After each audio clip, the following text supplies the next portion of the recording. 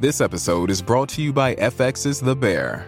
The hit series returns with Jeremy Allen White in the Golden Globe-winning role of Carmy. He and the team will transform their family sandwich shop into a next-level spot, all while being forced to come together in new ways as they confront their past and reckon with who they want to be in the future. FX's The Bear. All episodes now streaming, only on Hulu. This episode is brought to you by Certified Piedmontese Beef. Listen up, foodies. Make your next meal even better with real Nebraska beef. They have healthy, tender, delicious Italian heritage beef, grass-fed and sustainably raised on lush pastures in the Midwest. You can even create your own personally curated meat box that's shipped right to your door. To get 2 free steaks with any purchase over $50, use the code FREEBEEF at checkout. Learn more and shop exclusively at cpbeef.com.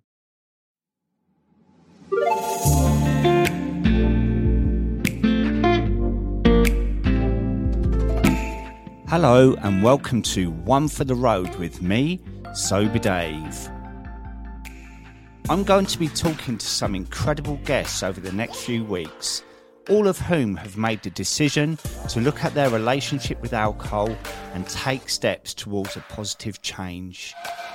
My guests are all at different points in their journey, but all have powerful and uplifting stories to share.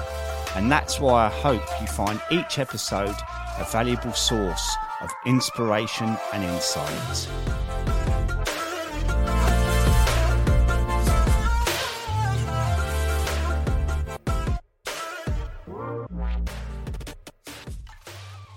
My amazing sponsors for Season 2 of One for the Road are Rock Sober, a brand established in 2017 and led by brothers Sean and Lee, who are both in recovery and on a shared mission to inspire and support recovering addicts worldwide. Injecting rock and roll into sobriety, Rock Sober offers merchandise and accessories to inspire and empower its community of sober badasses.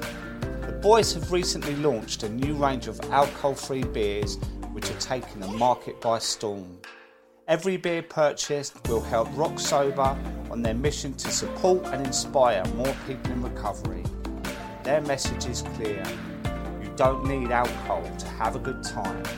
So let's all rock sober and remember the good times with Rock Sober AF Drink. My very special guest today on One for the Road is a writer and an actor best known as Dan Spencer on Emmerdale, and he's an all-round top man. Ladies and gentlemen, Liam Fox.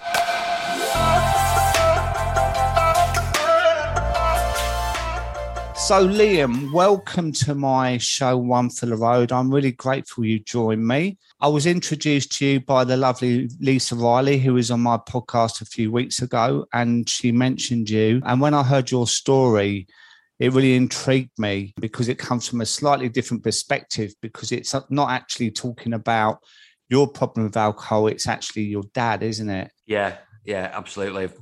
Kind of 40 years roughly of coping with my dad's drinking and mental health that was associated with it. Yeah. So do you want to wind it back and maybe talk about your first memories of that? Yeah. So my old man, I mean, I'm 51 now, so I'm going back a long time here. When I was a kid, me and my sister and my mum, everything was all right, really. My dad would go out and have a couple of drinks, but was never too bad with it. You know, it was an Irish brickie, so 1970s, a certain way of life, and he was fine, totally normal, very positive, very supportive of me, and kind of saying you can be anything you want to be. You're dead bright. And like I was into my art. I'd draw pictures of different things, and he'd take those pictures into the pub to show his mates, and going, look at this picture our Paul's done, or whatever. And at primary school, I was right at the top of the class, like always.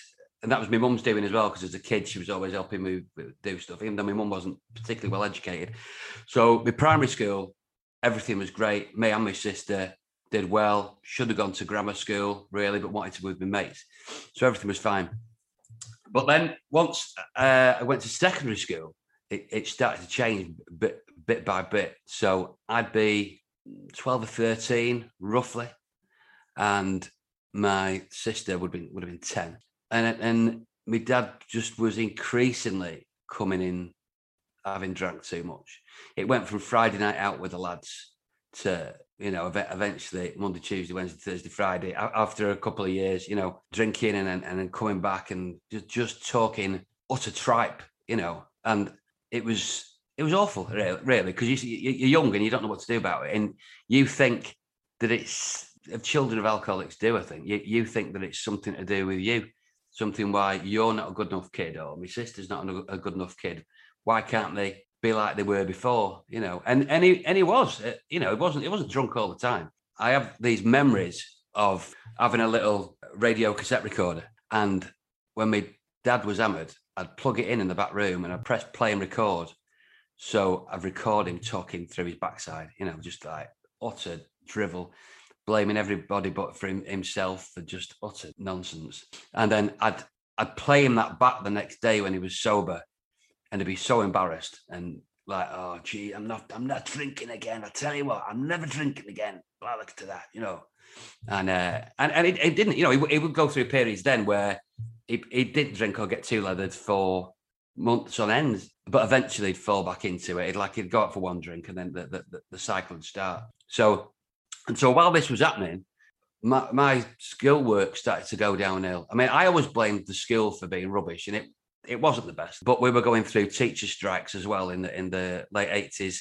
So you'd go in at 9 o'clock and be sent home for 2 hours and have to go. It was an absolute madness. Kids going on strike against the teachers. It was just weird. And I always blame that for me going from like, A-star student when I started to coming out with 1 O-level at 16. But looking back now, my dad's behaviour had a massive impact on that, because I'd gone from being really proud of my dad. I had this thing, I respected this Irish hard man, and, thought it was like the best thing since sliced bread. And then suddenly that image of my dad being what I thought he wasn't there. And that support telling me that I was this, that, and the other, and I could do this, and I could do the other. We'd still be there when he was sober, but when he was drunk, it was crap. And I remember my sister on the bottom of the stairs, she would have been about 11 or 12, just crying when he came in again, talking through his house. And he never hit anybody. That's the one thing he never did. Never got to that stage. Although there was a point where I pushed him to the floor because I thought he might hit somebody. But that was kind of later on. So from 85, 86 was when it really hit a peak. But my mum put up with my dad until 1995. And that period was awful. I don't know how my mum did it. I really don't. She obviously loved him, but I don't know.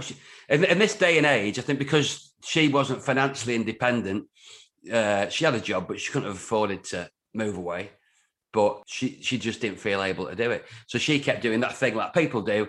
Oh, he'll change. Loads of people who have been in potentially abusive or relationships with a drinker or with a narcissist or whatever, where women generally, but sometimes men, sit there and think somebody's going to change. Well, they're not going to change unless they want to change. So that went on and on and on and on.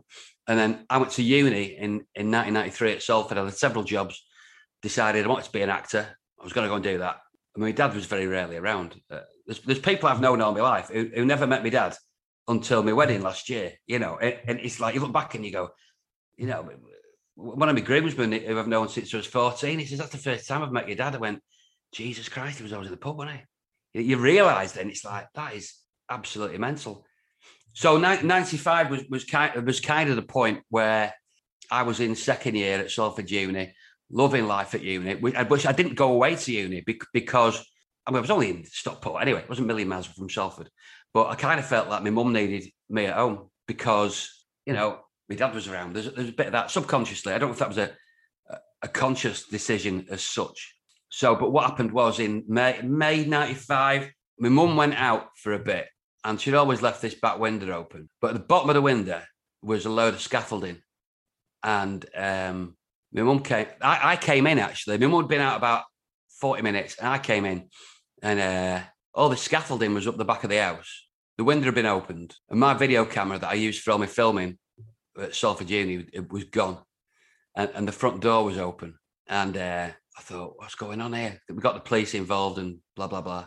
And then my mate, because my mate we bought this video camera together. They were at $2,000 at the time, and I was a student, and my best mate Chris lived around the corner. We shared this camera, and he went out and went around these pubs to try and find out if this camera was being sold anywhere. And he found out it was sold in the pub that my dad used to go in, Portway in Wythenshawe. So that Friday when this happened, my dad disappeared. He went off to Ireland on the boat, went back. He'd not been back. This was 1995. He'd not been back to Ireland since about 67.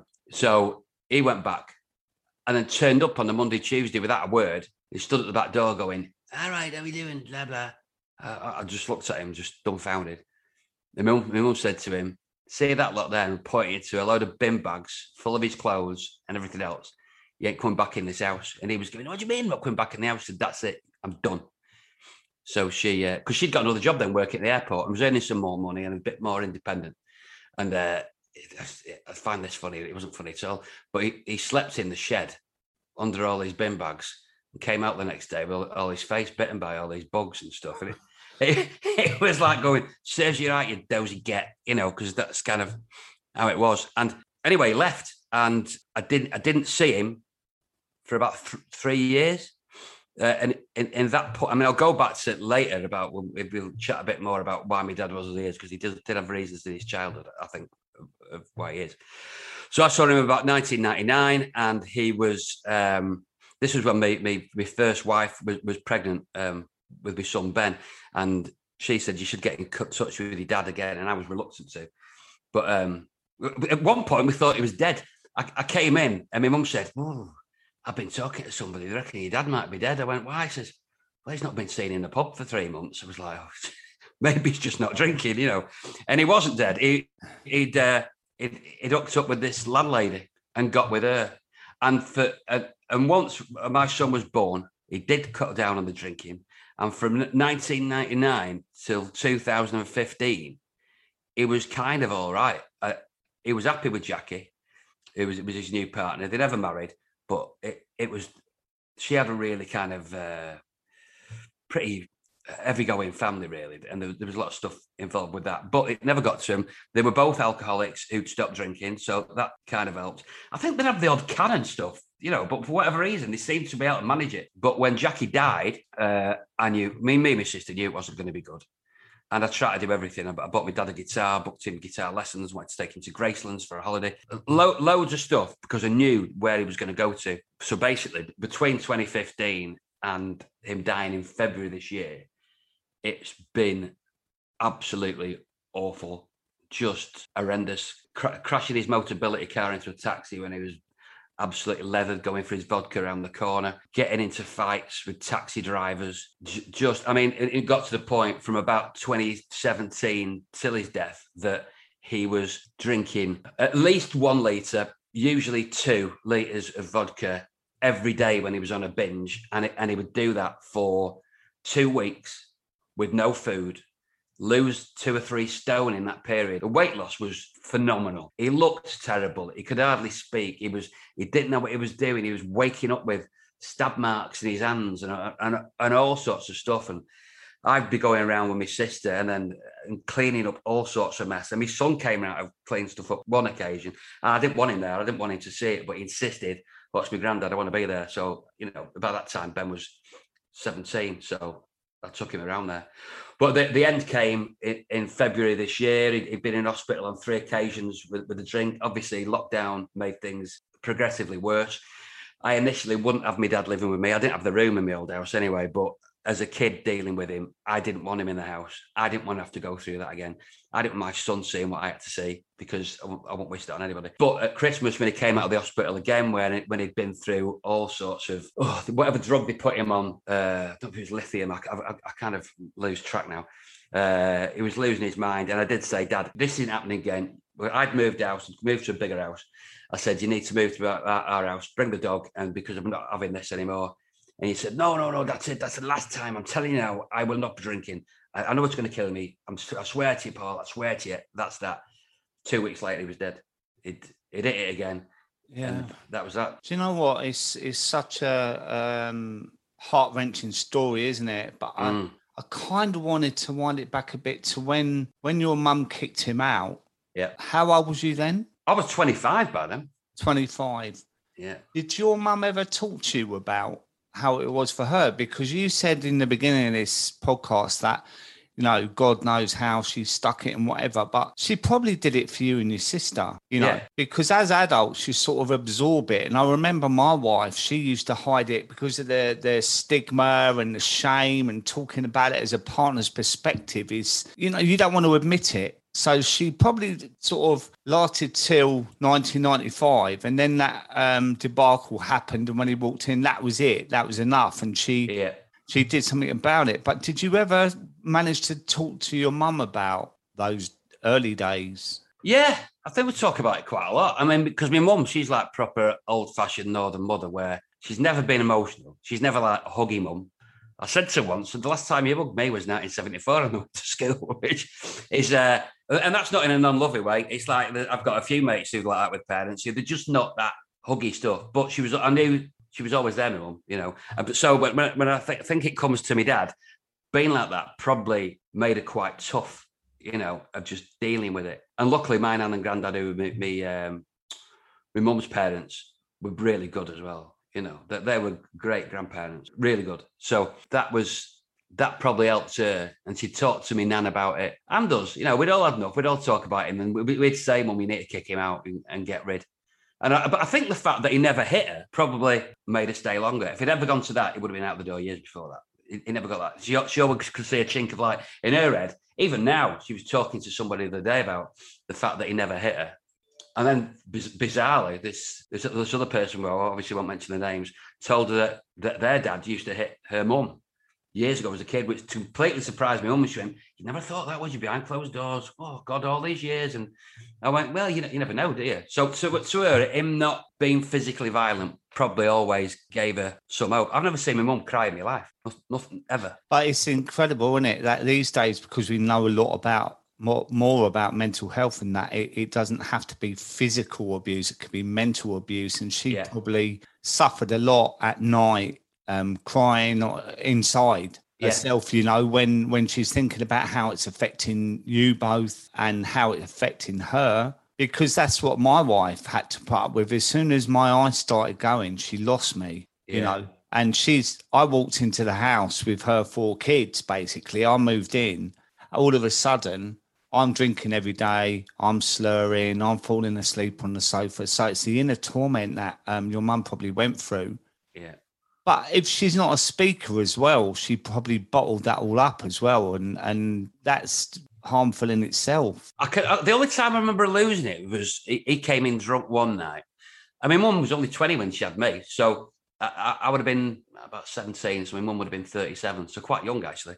And I remember him coming in drunk, and then my mum screaming at him, saying for the last 2 weeks, she thought she was pregnant, and she didn't want to be pregnant to him again. And that's the only time I saw her explode and completely lose it with him, you know. And he didn't drink again after that for a bit. So, yeah, it was obviously all built up inside. But when she started working at the airport, she was working with other blokes, and she'd probably talked to them about what was going on, and kind of got herself back, and she wasn't just this alcoholic's wife. She suddenly was, you know, and her dad had died as well. Her dad died the year before, and I think it became like, I'm not dealing with this now. How did his drinking affect your relationship with alcohol?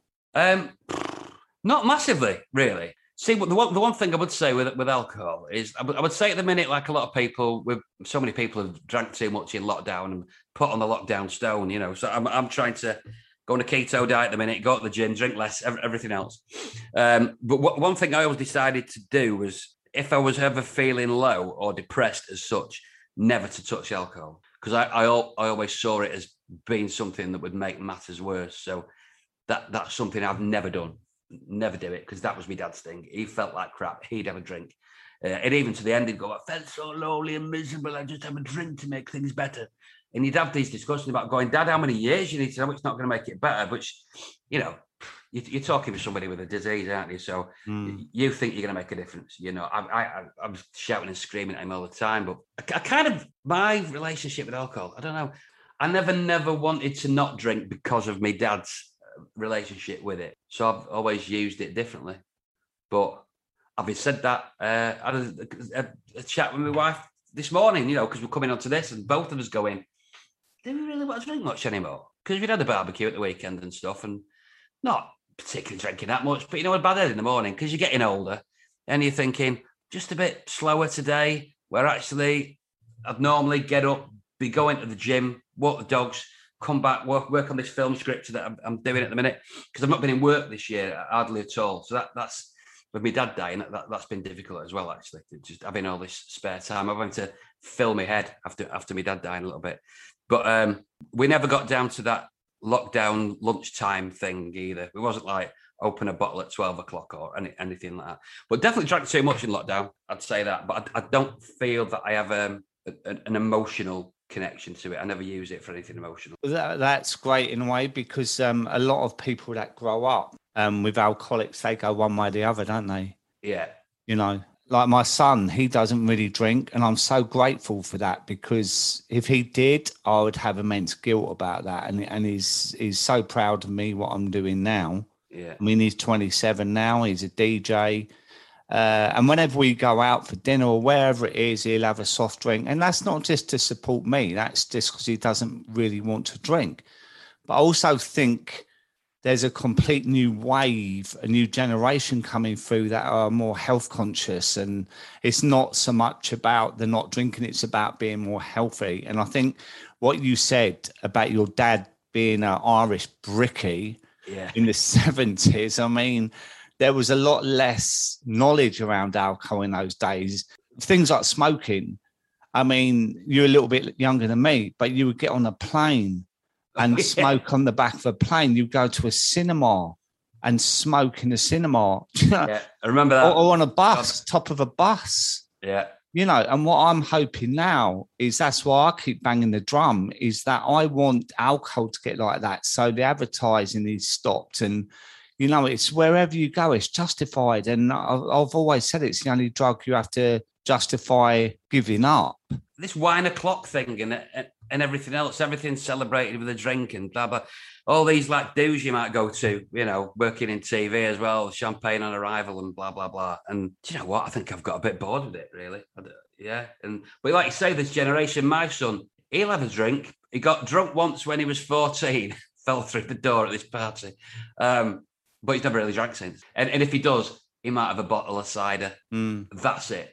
Never goes out to get drunk. And all his mates are the same. Yeah, it's definitely a generational thing. So let's go back to your dad. Because when I had Sarah Drage on my podcast, which you've listened to, I've watched a lot of her recently, and I think she's amazing. She's just got a way around her that's really getting a message out there. And now she's going through the guilt of how she treated her dad, because she really didn't understand the disease of alcoholism, and she swore at him and shouted. And a lot of that was probably unleashed sort of emotions of how she grew up and how it made her feel, the lack of worth. And like you talked about at the beginning, and you mentioned that, you was angry with your dad, but in hindsight now, do you kind of understand it a little bit more? Yeah. Oh yeah, I think so. I think I understood it at the time. And me and my sister would go through phases of being good cop, bad cop with him. There was a point where I'd put up with him all the time and be dealing with his madness. My sister didn't want to know. She was like, cut him off. She was sick of it. And then when I couldn't do with it anymore, she came back in the picture, But when he died, went to the hospital, I was still angry with him. When he was, because he'd had the COVID in November, and then it was while he was in hospital and in for the drinking, and in the February, his whole body had just collapsed really. So he caught this other virus and died and died of that. But in the hospital, and my sister was going, "Tell him you love him, tell him you love him." He was panicking for air, and I couldn't tell him I loved him. Then I was just sat there looking at him, thinking, Jesus Christ, I knew it was coming to this, you stupid sod, But then on the Sunday that he died, I went in and it was different. He could probably hear me, and I said that. I said, "Love you, Dad," and that was it. And yeah, it was probably not dealt with it fully. Yeah, there's a lot of. I've just had me. His life was so weird. I've just had my dad's headstone put on Friday. Actually, that's gone into the grave, because that was my dad's problem. His mum died in 1980. She had no headstone on that grave. and my dad wasn't in a position because he wasn't seen as the next of kin. Him and his siblings had to hide the fact that they were this woman's child. And that was something that went back to Ireland in the 50s, which was horrendous. So I know exactly why it was. I knew what that was about. And last year, I took him to the cemetery and he put this little cheap plaque he got out of a magazine onto his mum's grave. And he was a bit emotional, holding it back. And it was like, so when my dad died, I thought, right, I'm putting an end to all my dad's hurt. So I let other family members know who didn't know my dad was their brother. I rang them, opened the can of worms, and it was fine. It was absolutely fine. If my dad had only told this brother who he was, it would have all been fine. And my dad just bottled this up all those years. So now there's a headstone and he's on there with his mum, recognised as her son now. So, oh, that's amazing, mate. Yeah. That's really amazing. That's what I did. I nearly got emotional then about it, and I will do. Yeah, like I've closed the book on it a bit. And I imagine really for all of what you're going through now and what you went through then, you need to heal as well, don't you? And I think talking about it is key when you're ready, you know, hopefully talking to me can start that process, you know, because it's a lifetime of pain, isn't it? And, yeah, you know, as men, we're kind of renowned for just cracking on with it, aren't we? Yeah, absolutely. And I still feel like not being in work this year. Like I've not been in work that much just because of COVID. They're using certain people at certain times, and it's to do with protocols on set. You know, where people aren't in much. But you start to feel like, well, I'm not good enough. Maybe it's because I'm not good enough. Because I've been in this show for 10 years, and I still feel like giving teacher an apple. You know what I mean? It's like going, oh, have I done the right job? I'm 51. What do I need to do that for? Do you know what I mean? And it's all linked to my dad and self-worth. And I am a really positive person. You know, I'm always Mr. Cat. And I am, you know, I generally do bat it off. I've got that side from my mum where I just put up with stuff. But yeah, it's good to talk about it. I've written a film about all my dad's life, and that's been good to kind of, you know, because I started that while he was alive. So my dad was telling me a lot of information. So it's a film I've got to make now because he was part of that process. So that feels like that's a healing thing to be writing that as well. And I suppose, you know, it's a journey for you as well, because you talk about it and then you feel, do you know what? I feel really upset about that. I can't feel those feelings anymore because I get too upset, and then maybe you stop. It's a never ending thing, isn't it? But I think, you know, the whole thing, what you just said about handing the teacher an apple is a lifetime of you not feeling good enough for your dad. But maybe when you understand the disease side of it, it gives you maybe another perspective, you know, because when I was drinking, the last thing I ever wanted to do was hurt the people around me. You know, I used to hide alcohol. I would meet my wife at the pub and say I've been shopping and I've just got in here when I'd actually had 5 pints and stuff like that. And I'm not a deceitful person. But for me, it's because I felt I needed to have it, because if I just met her after work, what we would drink in that small amount of time wouldn't be enough for me. It's things like that. So it's your dad really had all his own demons going on, plus the addiction of the alcohol. And in essence, I don't know him in your relationship, but I'm pretty sure that the last thing he'd want to do is hurt you. But it's how you deal with it now, isn't it? Yeah. Oh, yeah. And I think that's why you put up with it, don't you? Because you know he's not doing it on purpose, but you just get frustrated, don't you? Yeah. And it's like, there was a couple of years ago, I said, right, I'm not seeing him again. I can't deal with it anymore. And then you ring up sober and you go, oh, all right. And you do. Because he was all, you know, my dad was like life and soul. My dad, you know, we had all these builder mates around South Manchester, and, you know, was getting barred from all sorts of pubs. He wasn't a nutter, but he was a singer. My dad literally would, when he died, all his mates in the pubs were saying Elvis is dead. Like Elvis had died all over again, you know. And him not doing that is probably the reason I'm an actor now. It's fascinating because you talking about him makes me want to be his mate. Do you know what I mean? Yeah. Because I can imagine he was a right character. And when you was doing the impersonation of him earlier, like his voice and that, I was smiling because I think when you go around the boozers and that, you know, I was a regular at a pub where I lived, and you know, I was named Glugs because I would walk in there and they go, Glugsy's in the house, you know, because I would drink really, really quickly. And I could drink 10 pints. And I used to drink light and lager then, which was, I don't know whoever invented that drink. But do you know why I drank it? Because when they poured the lager, it should be half a pint of lager and half the bottle of light. But they always poured more lager. So I always thought, well, after 10 pints, I'm probably getting 11 and a half. Which is ridiculous, right? Oh, God. I used to play pool or darts, and I would go in there some Sundays at midday, hanging out of my arse from the night before, right? Knocking on the door at midday to go in. They'd open these big double doors up. I'd sit there, Glugsy, the landlord, and that, lion lager, son. God, you look like you've had a skinful. Yeah, yeah. And it'd be a beautiful day outside. And I think, well, this is it. I'm in here for the long haul. And I used to fall out of there at closing time at 10:30 that night, you know. And it's crazy. But I would have probably drank with people like your dad. Without a doubt. I mean, that was a certain generation, wasn't it? Yeah. You know, they were all at it. I mean, I did a load of role play work, acting stuff for West Yorkshire Police years ago. And it was run by a load of ex-cops, you know, and they were great. The stories about, you know, they'd go in to investigate some crime and they'd be paid to sit in a pub all day and listen to the old boys, and they get absolutely leathered waiting to listen for a story, smoking 20 fags and having 8 pints with criminals around them. And I think, you know, that was just the way the world was. I don't think it's quite the same for us now, is it? Our generation. It's definitely, like we said, better with the younger generation, but it's still there in our generation. You know? Absolutely. And it feels different. I mean, back in the day, you would smoke in a pub, you know, and I remember that I smoked roll-ups years ago like an old man, you know, but I would never really smoke if I wasn't drinking. Now, one went with the other. Yeah. And I'd go in the pub, I'd have my baccy, and if it's quiet, I'd roll 10 fags in the corner and then tuck them in the pouch. And I think when smoking was banned in the pubs, I think it's a bit like lockdown. All of a sudden, people stopped going out because then supermarkets started introducing wine bottles like 3 for a tenner. Mm.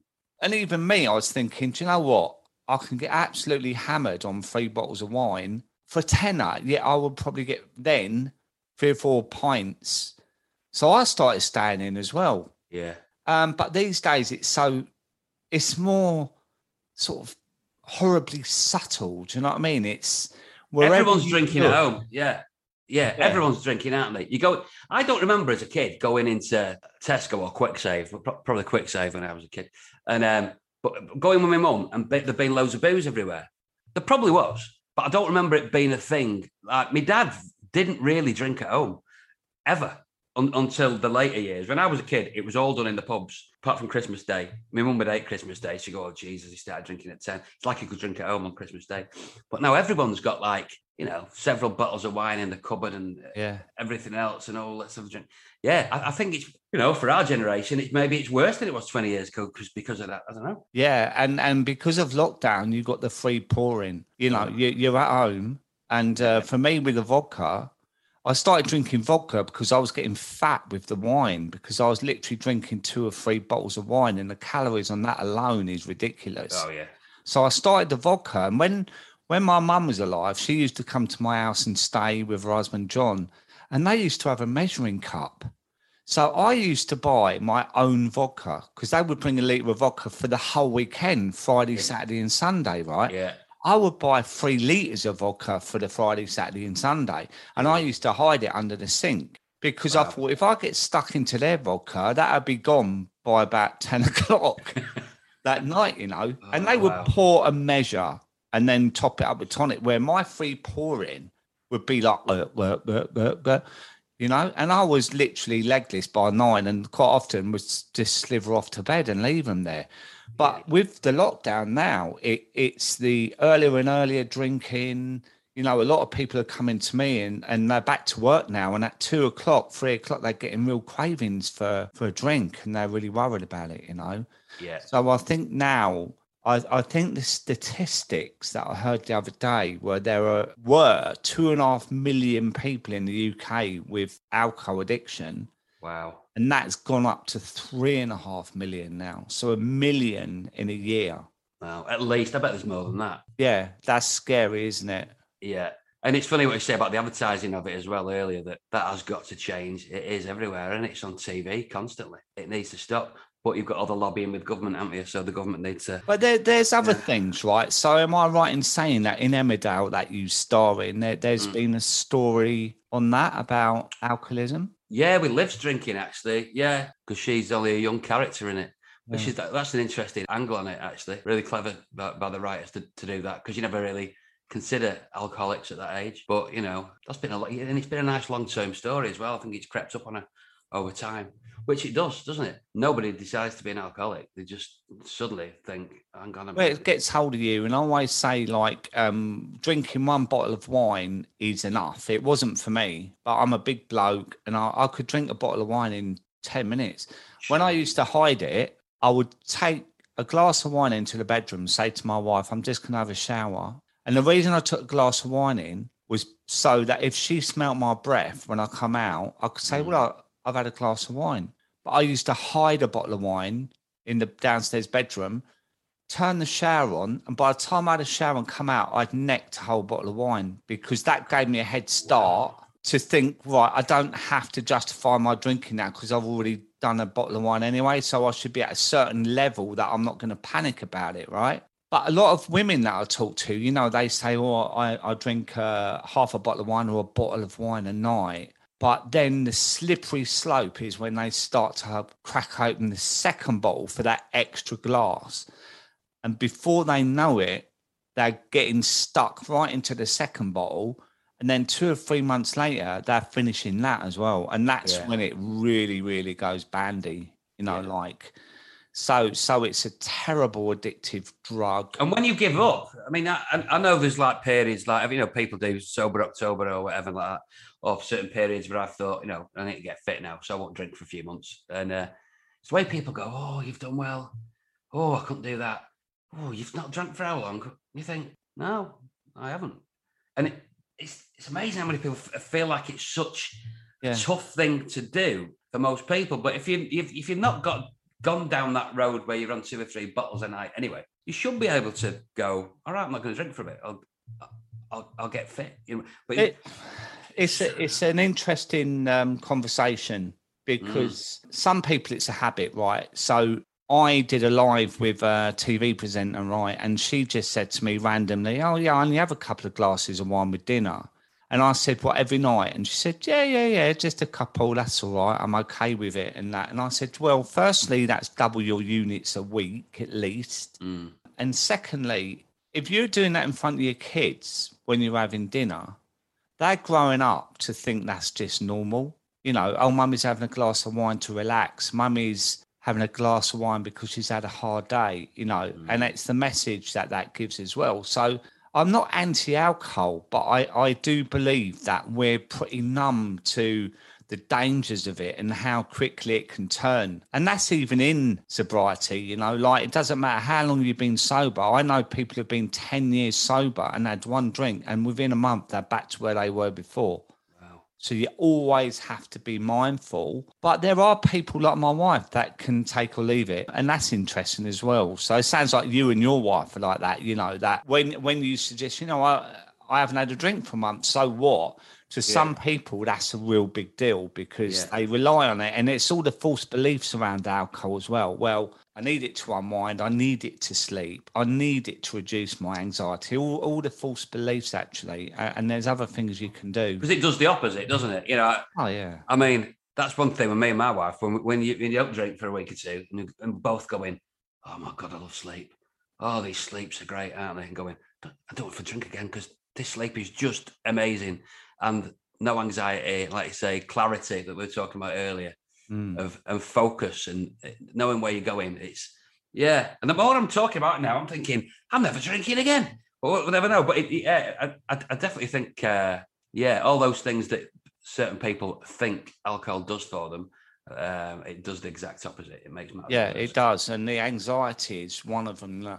I quite often set people challenges of either 30 days or 100 days.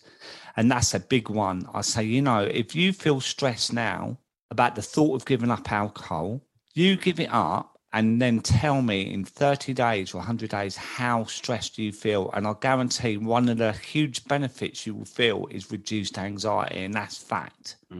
Yeah, because absolutely. You know, I was thinking this morning, right? I said to you before this interview that I've been awake since 3:00, and I've done loads of emails, paperwork. I've been to the gym, personal training session. We're on here now.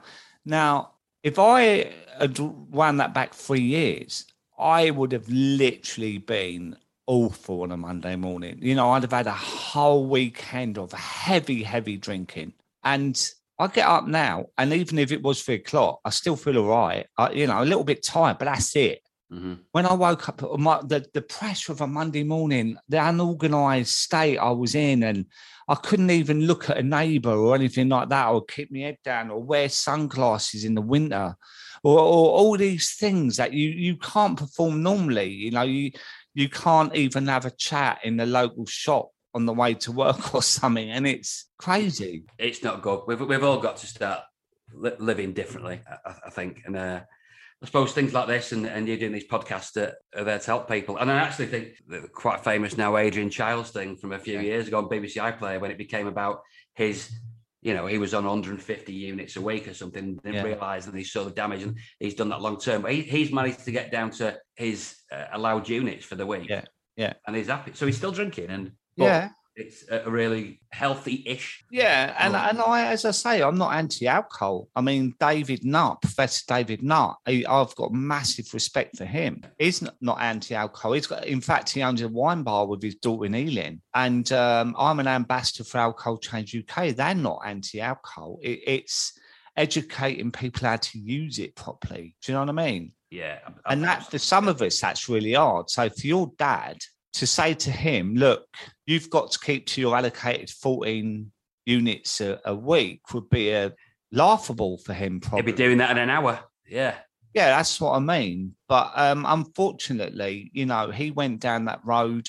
And I imagine, and I shouldn't be talking on his behalf, but I imagine that there was no real help for him, because sometimes you're on a mission, aren't you? And you said meeting that landlady, ironically, kind of help him a little bit, to alcoholics. And maybe that was the key for him as well, that they sort of bounced off each other. But in the end, it got him.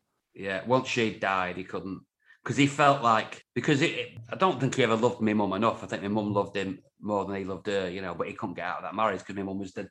You know, there was no hassle. In these days, you know, you won't go and get drunk. You'd just finish the relationship. Most people would. So he felt like Jackie was his the love of his life. But in a lot of respects, she mothered him like he'd never been mothered by his own mother. Yeah. So it was a little bit screwed up, that relationship, and the fact that she did everything for him. She adored him. And my dad was everything to her. But it was we look back at the mum. You know, I mean, and this is the thing, but knowing that it was my dad's mental health, you know, all the pain from his childhood was like when he was going through all this, and you speak to the authorities, and everybody's trying to do something. The one thing that came up all the time, which is something that used to drive me mad, but maybe, you know, just how it is, was the fact that my dad had capacity, so there was nothing they could do. He didn't want to be sectioned or put anywhere, so he'd always go, and I'll be fine. And you kind of go in. I know years ago, family could get people sectioned, and then that went the other way because people were getting sectioned who shouldn't have been. But nowadays, when somebody's mental health is so bad, on, you know, that's building to, it's all part of the alcohol thing.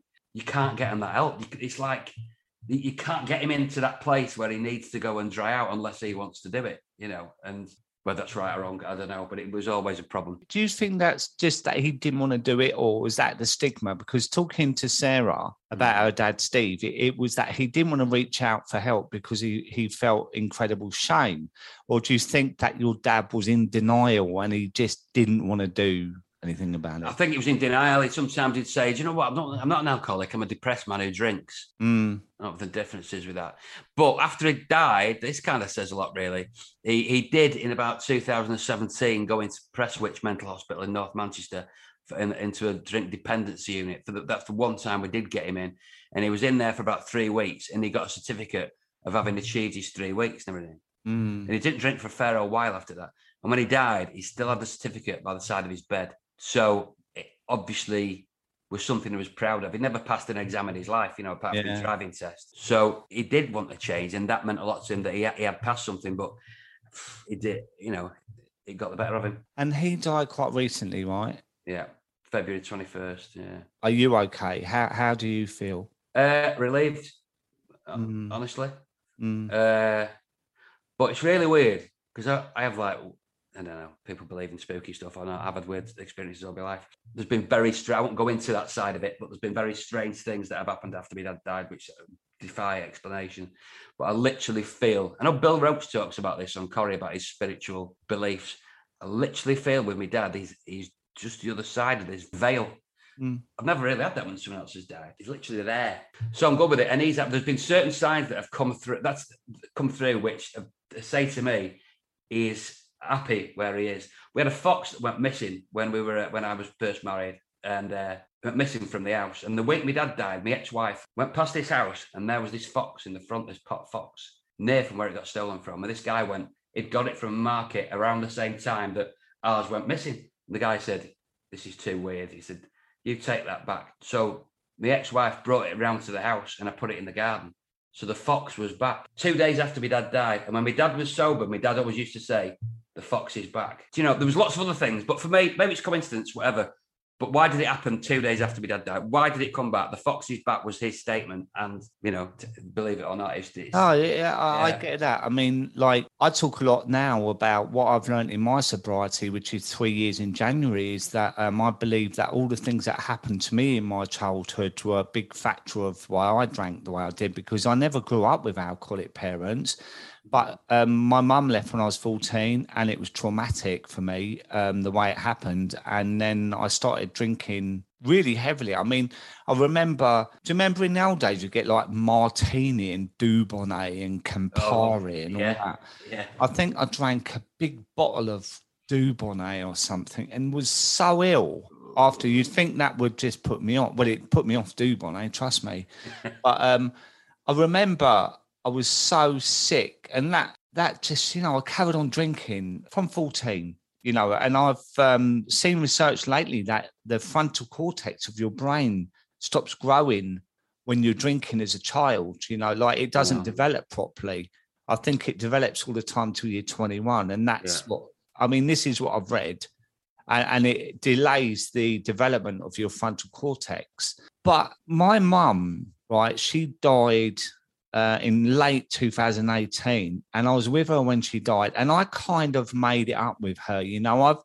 I've always, known something wasn't quite right, but we've just gone through the motions and that. And the last 4 days of her living, I was holding her hand. I knew she was going to die. The doctors told me she hasn't got long, whatever. And like you, I told her I loved her, and that was the first time in my life. And I was saying, you're the best mum I could have, and I was holding her hand when she took her last breath, right? Oh. About a month later, she visited me in my sleep. Mm-hmm. And it was the realest experience I've ever had. It was like I was there. Yeah. And it was an old house, and she was about 40, looking immaculate. And she just reached out and said, "Dave, I just want you to know I'm okay." And I woke up the next morning. I was like a real wow moment. And it was very soon after that I stopped drinking. Mm-hmm. And to be honest, Liam, I was drinking a litre of vodka a night or 3 bottles of wine a night. I just stopped, which defies everything, because on paper, I should have seriously withdrawn. I should have been in rehab and whatever, but I just stopped. Wow. And I believe even now my mum's got a lot to do with this, that she's by me, like you say about your dad. Yeah. Like Sarah's dad, Steve, we believe that me and Sarah have been put together. I feel Steve, a dad around me. And I'm carrying on where he left off. I gave up. He didn't. She had to turn his life support machine off. Wow. He's similar age to me, and we're doing a lot of work together. We're talking in schools. We're hopefully going to do a big project in the future and all this stuff, But I feel all this serendipity really does align, doesn't it? So when you say that your dad, you feel like he's next to you, maybe you talking about it with me, with other people, doing this film, is the legacy that, and for you to repair yourself, to heal on what you've been through as well. Maybe this is what it's all about. Otherwise, what else can you do with it? I think so. I mean, a couple of weeks ago, because we had 3 dogs already, and when my dad died, we had to take his dog on for a bit. But his dog was very much a people dog. She didn't really want to be around other dogs. So we took our time, and a friend came around, and she wanted to have her, and Karen lives on her own, and really there was a little bit of a bond between them. So we took my dad's dog over to Leeds, to Karen's house. And the next day, one of Karen's best mates, John, comes round, sits on the sofa. Tammy, the dog, is all over it. And Karen sends me a photograph. This John was wearing exactly the same clothes, the same colours that my dad always wore. A shirt in a mint green short sleeve shirt that my dad never took off his back. And if you chop John's head off on this photograph, it was my dad. Wow. When he came around the next day dressed differently, the dog wasn't all over him. And I truly feel that was my dad going, it's all right, you've done the right thing. I'm happy with Tammy being here. Don't worry about it. It's cool. He could have wore anything, but he wore exactly my dad's clothes without even knowing or ever seeing my dad. That's incredible, isn't it? Isn't it? Just weird. I know a lot of people say it's coincidence, but I don't think it is. I think there's something. Well, it doesn't matter what people think. It's what you think. Of course it is, yeah. I'm so grateful that you've shared your story with me. I feel, we've been chatting for a couple of weeks now. Lisa put me onto you, and we've been WhatsApping. I feel like I know you, but finding out that your wife literally lived around the corner from me, and you was in Northcote Road the other day. It was weird, yeah. Jojo lived up the road, and a best mate, Joe, again from uni, lives in Wandsworth. Yeah, literally around the corner. Yeah, it's crazy. Surreal. So when you're down next, send me a message, and we can chew the fat. We can have a coffee and that, and we can check in with you, make sure everything's all right and that. Yeah, and definitely, I'm just so grateful, mate. And good luck with the film. Good luck with Emmerdale. Yeah. And it would be great to meet up. So thanks ever so much for joining me. Definitely up for it. It does do you good to talk, wouldn't it? And that's what all the mental health stuff's about at the minute. Blokes need to talk, women need to talk. We all should. And I've really enjoyed this morning, Dave. It's definitely been very positive for me. Good man. All right then, mate. Thank you so much. And let's catch up soon. All the best, mate. Cheers. I hope you enjoyed today's episode. Thank you so much for listening. One for the Road can be found on all the usual podcast platforms. Don't forget to subscribe, and if you have a moment, then please do leave a review so that more listeners can enjoy the conversation. You can find me on Instagram @SoberDave, or drop me an email at info@davidwilsoncoaching.com. I'd love to hear from you. Until next time, have a great week and take care.